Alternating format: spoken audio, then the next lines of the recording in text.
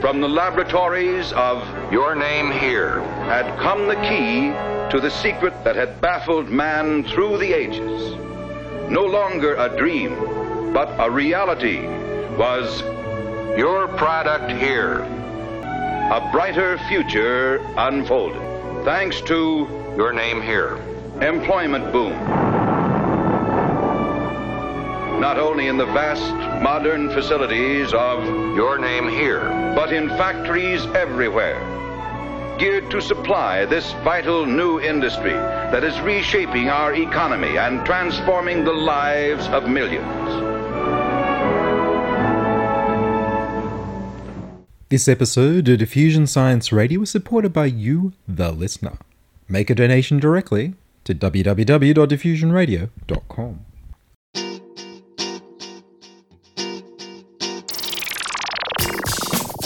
Diffusion, the international science radio show. We have a bouncer on the doors of perception. The good, the bad, the ugly. It gets pretty exciting. The myths, the truths. Toxicology. Astroseismology. Magnetism. The dark side. Genetically engineered potatoes. Planetoid. Planetoid. I love that word.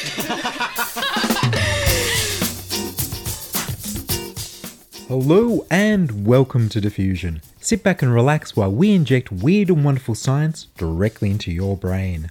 I'm Ian Wolfe. On this edition, Woomera blasts off and the virtue of being astronomically wrong. But first up, here's the news.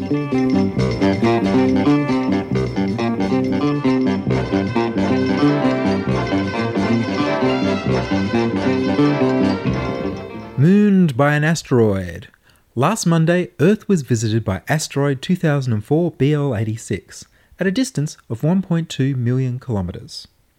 Scientists working with NASA's 70-meter Deep Space Network at Goldston, California, have released the radar images they made during the flyby. The radar images show, at a resolution of 4 meters per pixel, that the asteroid has its very own moon. The main asteroid is 325 meters across, and its moon is 70 meters across. Only 16% of near-Earth asteroids that are over 200 meters across have moons, although some have 2 moons. In 2016, NASA will launch the OSIRIS-REx robot probe to visit asteroid 101955 Bennu, which is considered a little too close to Earth for comfort. OSIRIS-REx stands for Origins, Spectral, Interpretation, Resource, Identification, and Security Regolith Explorer. Just trips off the tongue, and just happens to spell out the name of an ancient Egyptian god. No, not a stretched acronym at all. The OSIRIS-REx 14-year mission will visit Bennu, the carbon-rich asteroid that's old enough to record the earliest history of the solar system 4 billion years ago, and bring a piece back to Earth. It's thought that asteroids like Bennu rain down carbon compounds onto Earth's oceans that later became the building blocks that evolved into life. Bennu is also thought to have a good chance of hitting the Earth late next century. NASA plans to learn enough from OSIRIS-REx to start planning a future mission to make that much less of a really bad thing. Bennu is also of the class of asteroids that hold water and precious metals, as well as carbon compounds, so NASA wants to learn to mine them to fuel future exploration. Hopefully, after saving the world. The next big rock expected to come close enough to the Earth for a good look is asteroid 199 AN10, which flies by in 2027. Look to www.diffusionradio.com for an animated radar picture from NASA of asteroid 2004 BL86 with its little moon. Invisible planets? 2 more planets for our solar system? Astronomers reopen a controversy thought long dead by examining the movement of dwarf planets at the edge of the solar system. In 1905, when Percival Lowell predicted the existence of a planet 7 times the mass of Earth out beyond Neptune, he dubbed it Planet X. He observed Neptune's predicted and actual movements and used the discrepancy as the basis of his prediction that it must be influenced by another planet's gravitational pull. There must be another planet. He founded the Lowell Observatory, but died without finding Planet X. At the Lowell Observatory, Clyde Tombaugh took photographs of the sky and switched between them quickly to be able to see the movement of a planet against the stars, using the blink comparison technique. He discovered a body 10 times less massive than Planet X, 6 degrees away from where Lowell predicted, but the announcement went out that it was the planet Lowell had sought. Lowell's success made a good story. The name Pluto was suggested by 11-year-old Venetia Burney from Oxford, after Lowell's widow suggested the planet be named Percival after Lowell, or even Constance after herself. Venetia felt that the planet, being far from the sun in its own dark world, should be named after the Greek god of the underworld, Pluto. Her grandfather was a retired Oxford University librarian who told a friend who was a professor of astronomy who thought the name was inspired. He took it to the Royal Society, who couldn't think of anything better, and suggested it to the Lowell Observatory, who liked the idea that its astronomical symbol would be PL, Percival Lowell's initials.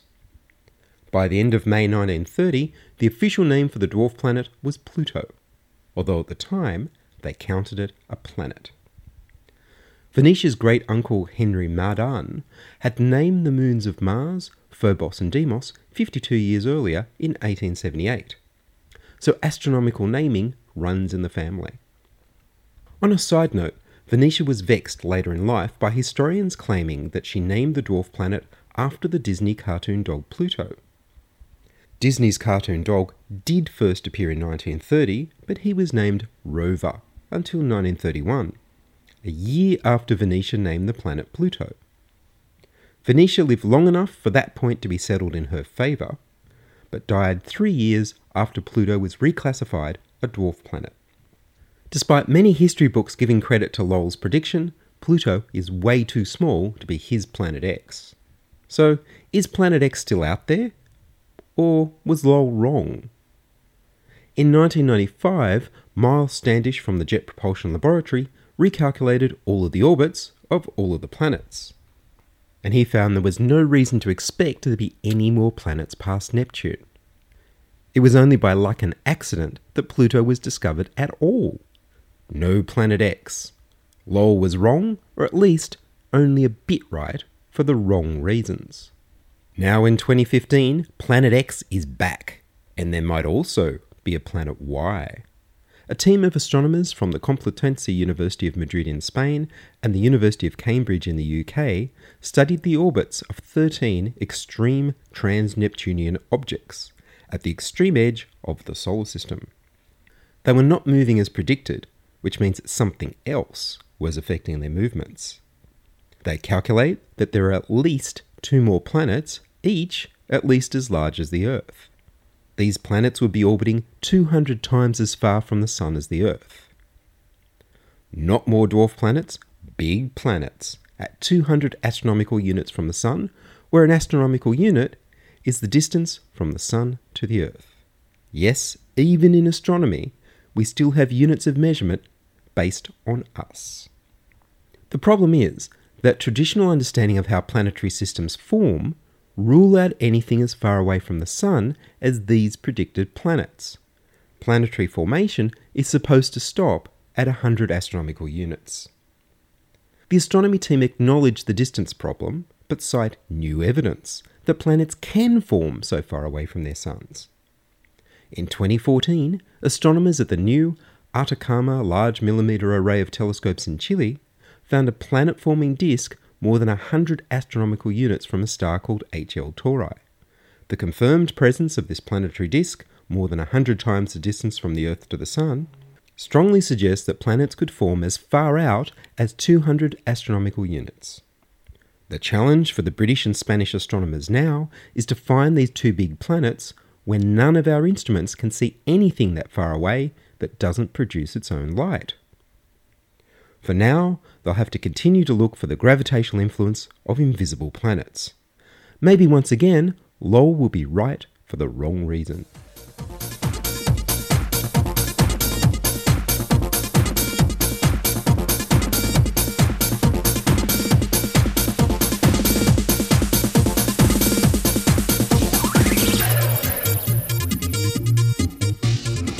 You're listening to Ian Wolfe on Diffusion Science Radio. Send emails to science@diffusionradio.com. We're brought to you across Australia on the Community Radio Network and podcast over the internet on www.diffusionradio.com.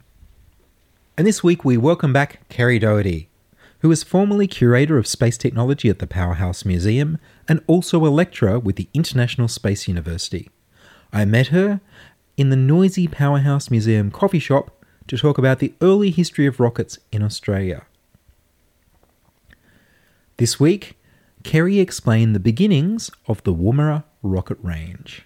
Last time we were talking about the pre-World War II history of male rocketeering in Australia, but what most people think of in terms of space and Australia is the Woomera rocket range.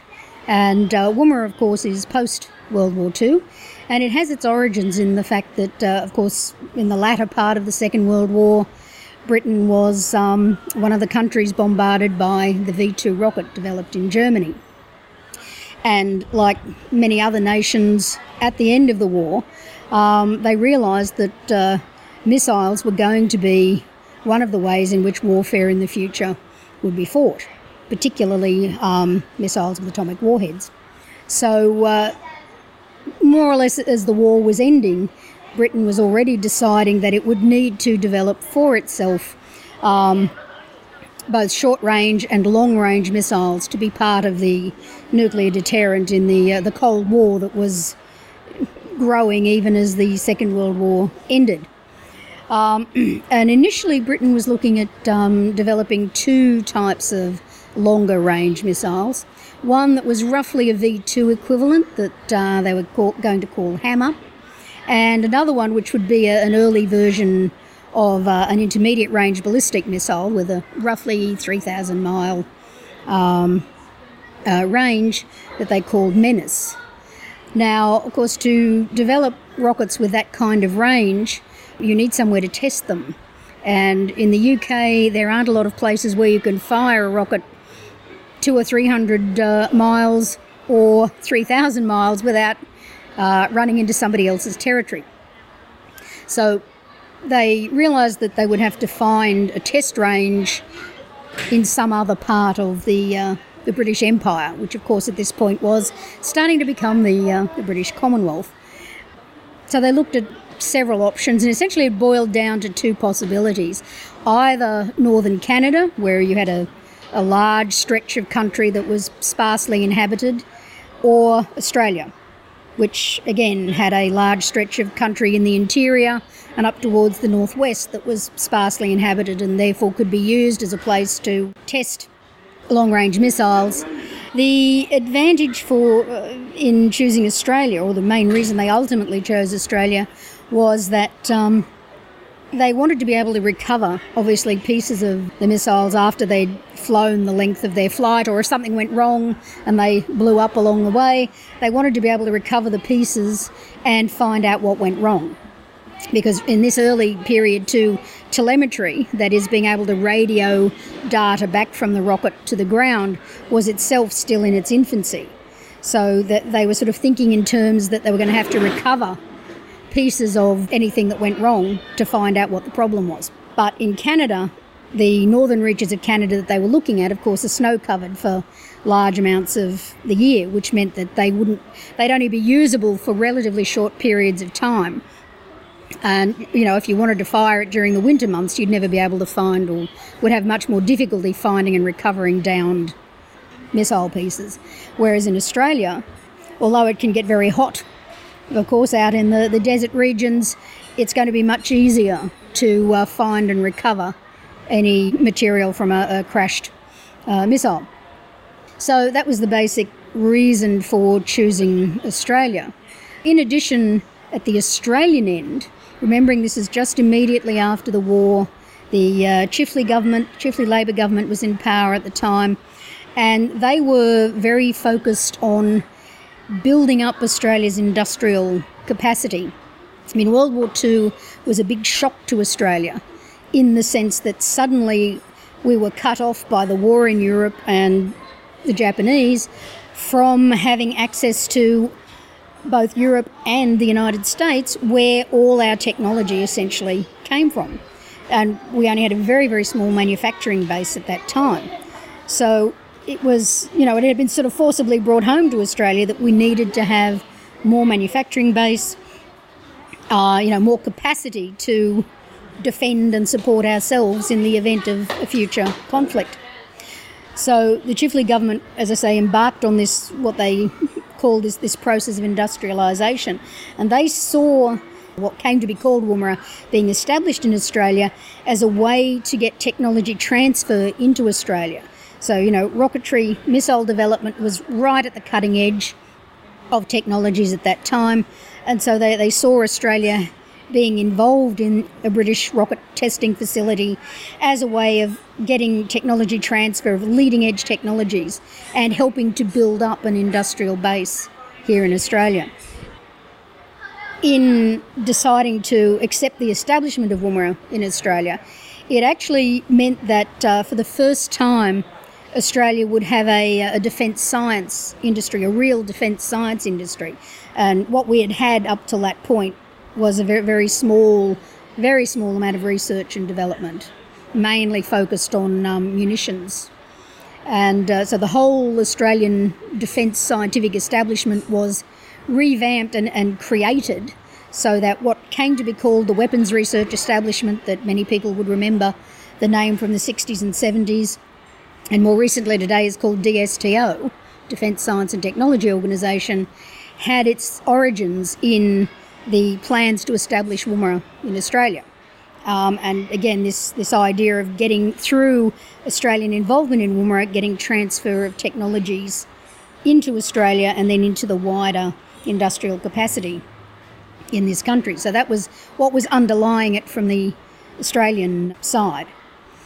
There were expeditions from Britain that came out to Australia to survey areas in the northwest or the northern part of South Australia and Western Australia and the Northern Territory, looking for a suitable position.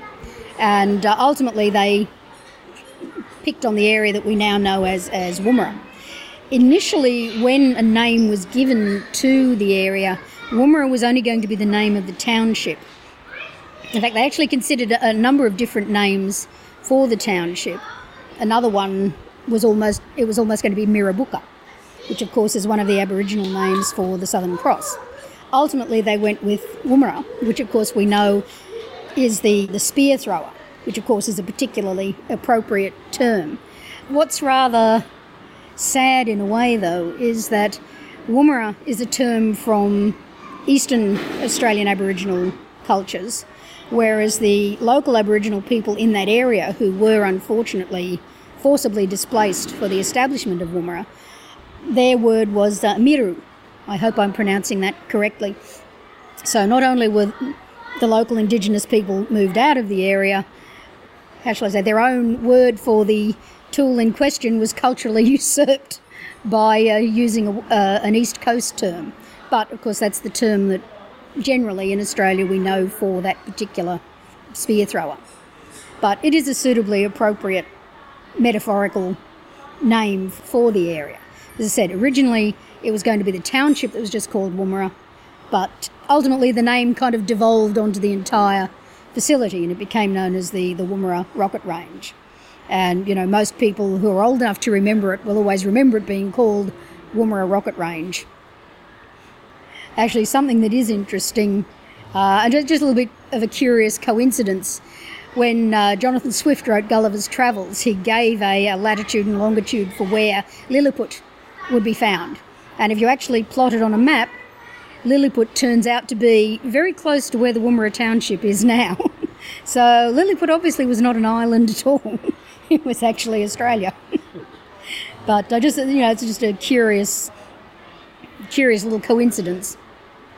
So Woomera, as I say, there was some early expeditions deciding on where to locate the Woomera Rocket Range, or what became Woomera. And Ultimately, a spot was chosen for the range head and for the nearby township, so that in 1946 the first planning began on the establishment of Woomera. Woomera's official birthday is April the 1st, 1947. That's taken as the establishment date. But of course, at that time, there was still pretty much nothing at the location. They had to bring in, large numbers of workers. There was a workers' camp established.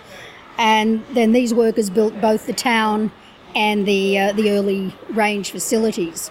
The first testing that was done at Woomera, as a matter of fact, wasn't missile testing, it was bomb testing. And we're talking here conventional bombs, not nuclear. It's a little bit early for nuclear weapons at this point. But yeah, so in the late 1947-48, they started doing some of these, what they call bomb ballistics tests. And then in 1949, the first early missile tests began.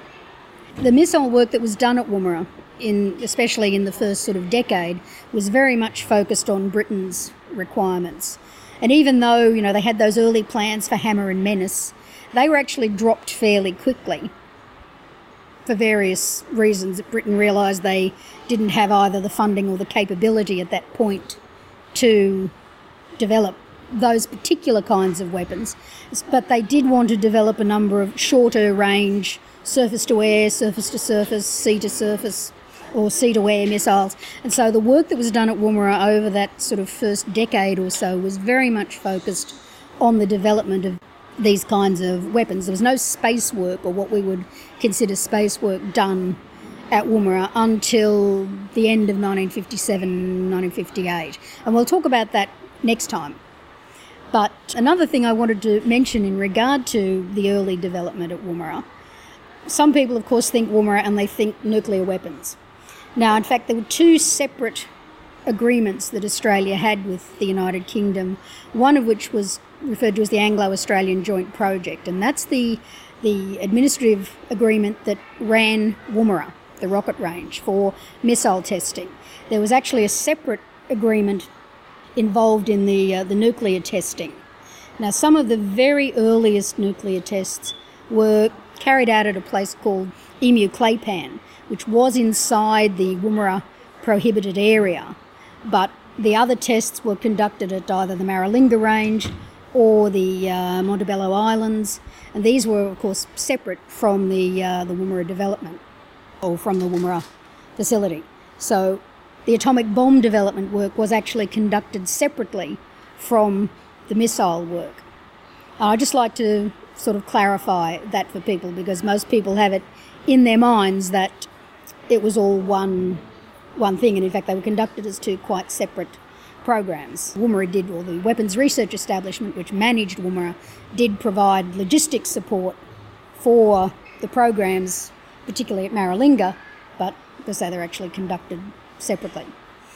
Another thing which is interesting about Woomera is how quickly it passed into science fiction. In Australia, we knew that Woomera was going to be developed quite early on. There were references in the papers to, this. I have a lovely headline that I've seen in, I think it was the Sydney Morning Herald, 5,000 mile per hour rocket post to be established in Australia. So there was a lot of excitement in Australia at the idea of being involved in what was seen at that time as cutting edge and, of course, considered to be fairly important in terms of Cold War defence. But in Britain, there was a lot more security clamped down, so that public knowledge about Woomera was not as widespread, and yet it very quickly was picked up by science fiction writers. And so Woomera begins to appear quite early on as a launch facility, a space launch facility, in the science fiction of writers like Arthur C. Clarke. And in fact, Clarke is the earliest writer that I know of to actually write a story where a space mission is launched from Woomera. And he actually wrote a story called Prelude to Space. He wrote it in 1947, although it wasn't published until about 1950 or 51. So he actually wrote it at a time when knowledge of Woomera was really, really new, about a mission to the moon, the first mission to the moon, lifting off from Woomera. Don't we wish that had happened? And there was a lot of British science fiction and Australian science fiction from that point forward that actually envisaged Woomera not just as a missile testing range, but as a space launch facility. You know, and a lot of writers who proposed that first mission to the moon or the first mission to Mars would actually be launched from Australia, on the assumption, of course, that the British Commonwealth would, you know, develop its own space program and, of course, be up there with the leaders in space exploration. So it's interesting that so early Woomera was envisaged as a spaceport 10 years before any kind of space launch actually took place there. Look, next time we'll talk about some of the very earliest space-related launches that took place at Woomera, the sounding rocket programs, which were the forerunners of the space launch vehicle programs in the 1960s. Kerry Doherty, thank you very much. My pleasure. Thanks a lot. That was Kerry Doherty talking about the history of the Woomera rocket range. Kerry will present more stories about the history of space in Australia in shows to come. And that's all from us this week on Diffusion. Would you like to hear your voice on Diffusion? Would you like to join us? We need more people contributing stories to Diffusion. You can send your contributions, opinions, congratulations, standing ovations, gasps of amazement, helpful suggestions and donations to science@diffusionradio.com. That's science@diffusionradio.com. And please do send me an email so I know you're listening and you'd like to hear more episodes. Please like the Diffusion Science Radio page on Facebook and rate us on iTunes. Checking production was Charles Willock.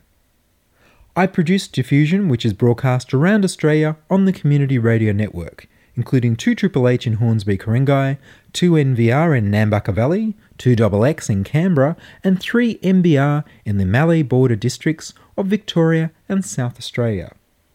Diffusion is syndicated globally on the National Science Foundation's Science 360 internet radio station and also on astronomy.fm.